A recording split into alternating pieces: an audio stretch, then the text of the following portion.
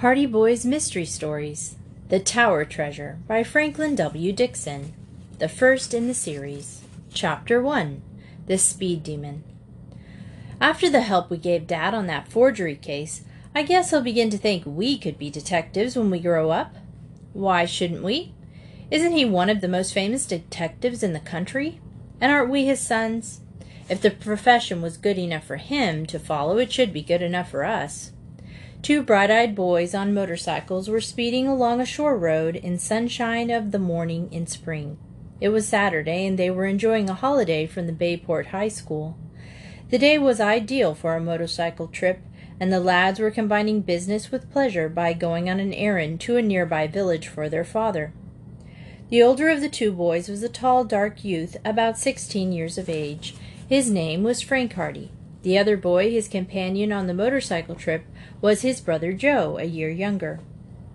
While there was a certain resemblance between the two lads, chiefly in the firm yet good-humored expression of their mouths, in some respects they differed greatly in appearance. While Frank was dark with straight black hair and brown eyes, his brother was pink-cheeked with fair curly hair and blue eyes. These were the Hardy boys, sons of Fenton Hardy, an internationally famous detective who had made a name for himself in the years he had spent in the New York police force, who was now, at the age of 40, handling his own practice. The Hardy family lived in Bayport, a city of about 50,000 inhabitants located in Bermount Bay, 3 miles in from Atlantic. And there the boys attended high school and dreamed of the day when they, too, should be detectives like their father. As they sped along the narrow shore road, with the waves breaking on the rocks far below, they discussed their chances of winning over their parents to argument with their ambition to follow in their father's footsteps. Like most boys, they speculated frequently on the occupation they should follow when they grew up, and it had always seemed to them that nothing offended so many possibilities of adventure and excitement as the career of a detective. "But whenever we mention it to Dad, he just laughs at us," said Joe Hardy. "Tells us to wait until we're through school, and then we can think about being detectives." "Well, at least he's more encouraging than Mother," remarked Frank. "She comes out plump and plain and says she wants us to be doctors or lawyers." "What a fine lawyer either of us would make," sniffed Joe. "Or a doctor either. We were both cut out to be detectives, and Dad knows it. As I was saying, the help we gave him in that forgery case proves it. He didn't say much, but I bet he's been thinking a lot about it." "Of course we didn't actually do very much in the case," Joe pointed out. "But we suggested something that led to a clue, didn't we? That's as much a part of detective work as anything else. Dad himself admitted he would never have thought of examining the city tax receipts for that forged signature. It was just a lucky idea on our part, but it proved to him that we can use our heads for something more than to hang our hats on. Oh, I guess he's convinced all right. Once we get out of school, he'll probably give his permission. Why, this is a good sign right now, isn't it? He asked us to deliver these papers for him to Willowville. He's letting us help him." "I'd rather get on a real good mystery," said Frank. "It's all right to help Dad, but if there's no more excitement in it than delivering papers, I'd rather start in studying to be a lawyer and be done with it." "Never mind, Frank," comforted his brother. "We may get a mystery all of our own to solve some day. If we do, we'll show that Fenton Hardy's sons are worthy of his name. Oh, boy, what wouldn't I give to be as famous as Dad? Why, some of the biggest cases in the country are turned over to him. That forgery case, for instance. $50,000 had been stolen right from under the noses of the city officials, and all the auditors and the city detectives and private detectives, they called in and had to admit that it was too deep for them. Then they called in Dad, and he cleared it up in 3 days. Once he got suspicious of that slick bookkeeper, whom nobody had been suspecting at all, it was all over but the shouting. Got a confession out of him and everything. It was smooth work. I'm glad our suggestion helped him. The case certainly got a lot of attention in the paper. And here we are," said Joe, plugging along the shore road on a measly little errand to deliver some legal papers at Willowville. I'd rather be on the track of some diamond thieves or smugglers or something." "Well, we have to satisfy ourselves, I suppose," replied Frank, leaning farther over the handlebars. "Perhaps Dad may give us a chance on a real case sometime." "Sometime? I don't want to be on a real case now." The motorcycles roared along the narrow road that skirted the bay. An embankment of tumbled rocks and boulders sloped steeply to the water below, and on the other side of the road was a steep cliff. The roadway itself was narrow, although it was wide enough to permit 2 cars to meet and pass, and it wound about in frequent curves and turnings. It was a road that was not often traveled, for Willowville was only a small village, and this shore road was an offshoot of the main highway to the north and to the west. The Hardy boys dropped their discussion of the probability that some day they would become detectives, and for a while they rode on in silence, occupied with the difficulties of keeping to the road. For the road on this point was dangerous, very rough and rutty, and it sloped sharply upward so that the embankment leading to the ocean far below became steeper and steeper. "I shouldn't want to go over the edge around here," remarked Frank, as he glanced down the rugged slope. "It's 100-foot drop. You'd be smashed to pieces before you ever hit the shore, I'll say. It's best to stay in close to the cliff. These curves are bad medicine." The motorcycles took the next curve neatly, and when the boys confronted a long, steep slope, the rocky cliffs frowned on one side, and the embankment jutted far down to the tumbling waves below, so that the road was a mere ribbon before them. "Once we get to the top of the hill, we'll be all right. It's all smooth sailing from there to Willowville," remarked Frank as the motorcycle commenced the climb. Just then, above the sharp put-put of their own motors, they heard the high humming roar of an automobile approaching at great speed. The car was not yet in sight, but there was no mistaking the fact that it was cruising along with the cut-out open and with no regard for the speed laws. "What idiot is driving like that on this kind of a road?" exclaimed Frank. They looked back. Even as he spoke, the automobile flashed into sight. It came round the curve behind so swiftly that did the driver take the dangerous turn that 2 wheels were off the ground as the car shot into view. A cloud of dust and stones arose. The car veered violently from left to right, and then it roared at headlong speed down the slope. The boys glimpsed a tensed figure at the wheel. How he kept the car on the road was a miracle, for the racing automobile swung side to side. At one moment it would be in imminent danger of crashing over the embankment, down on the rocks below. The next instant the car would be over on the other side of the road, grazing the cliff. "He'll run us down!" shouted Joe in alarm. Indeed, the position of the 2 lads was perilous. The roadway was narrow enough at any time, and this speeding car was taking up every inch of space. In a great cloud of dust it bore directly down on the 2 motorcyclists. It seemed to leap through the air. The front wheels left a rut. The rear of the car skidded violently about. By a twist of the wheel, the driver pulled the car back into the roadway again, just as it seemed about to plunge over the embankment. It shot towards the cliff, swerved back again into the middle of the roadway, and then shot ahead at terrific speed. Frank and Joe edged their motorcycles as far to the right as the road would allow. To their horror, they saw that the car was skidding again. The driver made no attempt to slacken speed. The automobile came hurtling towards them. Chapter 2. The Stolen Roadster.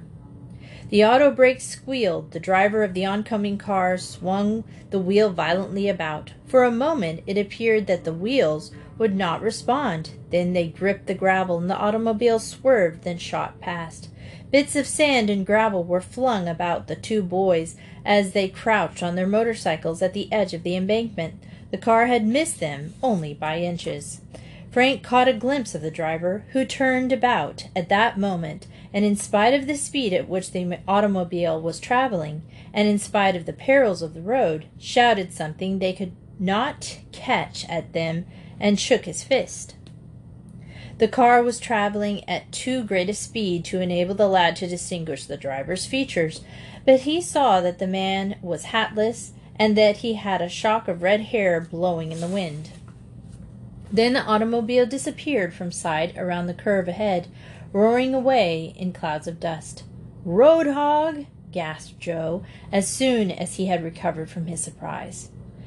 "He must be crazy!" Frank exclaimed angrily. "Why, he might have pushed us both right over the embankment." At the rate he was going, I don't think he cared whether he ran anyone down or not. Both boys were justifiably angry. On such a narrow, treacherous road there was danger enough when an automobile passed them traveling at even a reasonable speed, but the reckless and insane driving of the red-headed motorist was nothing short of criminal. "If we ever catch up to him, I'm going to give him a piece of my mind," declared Frank. Not content with almost running us down, he had to shake his fist at us. "Roadhog," muttered Joe again. "Jail is too good for the likes of him." If it was only his own life he endangered, it wouldn't be so bad. Good thing we only had motorcycles. If we had been in another car, there would have been a great smash-up for sure. The boys resumed their journey, and by the time they had reached the curve ahead that enabled them to see the village of Willowville laying in a little valley along the bay beneath them, there was no trace of the reckless motorist. Frank delivered the legal papers his father had given him, and then the boys had the rest of the day to themselves. "It's too early to go back to Bayport just now," said Joe. "What say we go out and visit Chet Morton?" "Good idea," agreed Joe. "He has often asked us to come out and see him." Chet Morton was a school chum of the Hardy boys. His father was a real estate dealer with an office in Bayport, but the family lived in the country about a mile from the city. Although Willowville was some distance away, the boys knew a road that would take them across the country to the Morton home, and from there they could return to Bayport. It would make their journey longer, but they would have the pleasure of visiting their chum. Chet was a great favorite with all the boys, not the least of the reason for his popularity being the fact that he had a roadster of his own, and in which he drove to school every day, and with which he was very generous in giving rides to his friends after school hours. The Hardy boys drove along the country road in spring sunlight, enjoying the freedom of their holiday as only boys can. When they had reached a curve not far from the Morton place, Frank suddenly brought his motorcycle to a stop and peered down into the clumps of bushes in the deep ditch. "Somebody's had a spill," he remarked. Down in the bushes lay an upturned automobile. The car was a total wreck and lay bottom upright, a mass of tangled junk. "Must have been hitting an awful clip to clump up like that," Joe commented. "Perhaps there's someone underneath. Let's go see." The boys left their motorcycles by the road and went down to the wrecked car, but there was no sign of either driver or passengers. "If anyone was hurt there, it's been taken away by now. Probably the wreck is a day or so old," said Frank. "Let's go. We can't do any good here." They left the wreckage and returned to the road again, resuming their journey. "I thought at first it might be our red-headed speed fiend," said Frank. "If it was, he was sure lucky to get out of it alive." The boys gave little further thought to the incident, and before long they were in sight of the Mortons' home, a big, homelike, rambling old farmhouse with an apple orchard at the rear. When the boys drove down the lane, they saw a figure waiting them at the barnyard gate. "That's Chet," said Frank. "I'm glad we found him at home. I thought he might have gone out in his car." "It is strange," said Joe, "on a holiday like this that he doesn't usually stay around the farm." As they approached, they saw Chet leave the gate and came down the lane to meet them. Chet was one of the most popular boys at the Bayport High School, one reason for this popularity being his unfailing good nature and his ability to see fun in almost everything. He was full of jokes and good humor, and was rarely seen without a smile on his plump, freckled face. But today the Hardy boys saw that there was something wrong. Chet's face had an anxious expression. As they brought their motorcycles to a stop, they saw that their chum's usually cheery face was clouded. "What's the matter?" asked Frank, as their friend hastened up to them. "You're just in time," replied Chet hurriedly. "You didn't meet a fellow driver driving a roadster, did you?" The brothers looked at each other blankly. "Your roadster? We'd recognize it anywhere." "No, we didn't see it," said Joe. "What happened?" "It's been stolen." "Stolen?" "A car thief stole it from the garage not half an hour ago. He just went in as cool as you please and made away with the car. The hired man saw the roadster disappearing down the lane, but he supposed I was in it, so he didn't think anything of it. And then he saw me out in the yard a while later, so he got suspicious, and the roadster was gone." "Wasn't it locked?" "That's the strange part of it. The car was locked, although the garage door was open. I can't see how he got away with it." "A professional job," commented Frank. "These auto thieves always carry scores of keys with them. But we're losing time here. The only thing to set out in pursuit to notify the police. The hired man didn't see which way the fellow went, did he?" "No. There's only the one road, and we didn't meet him, so we must have taken the turning to the right at the end of the lane." "We'll chase him," said Joe. "Climb onto my bike, Chet. We'll get that thief yet." "Wait a minute," said Frank suddenly. "I have an idea. Joe, do you remember that car we saw wrecked in the bushes?" "Sure." "Perhaps the driver stole the first automobile he could lay his hands on after the wreck." "What wreck was that?" asked Chet. The Hardy boys told him of the wrecked car they had found by the roadside.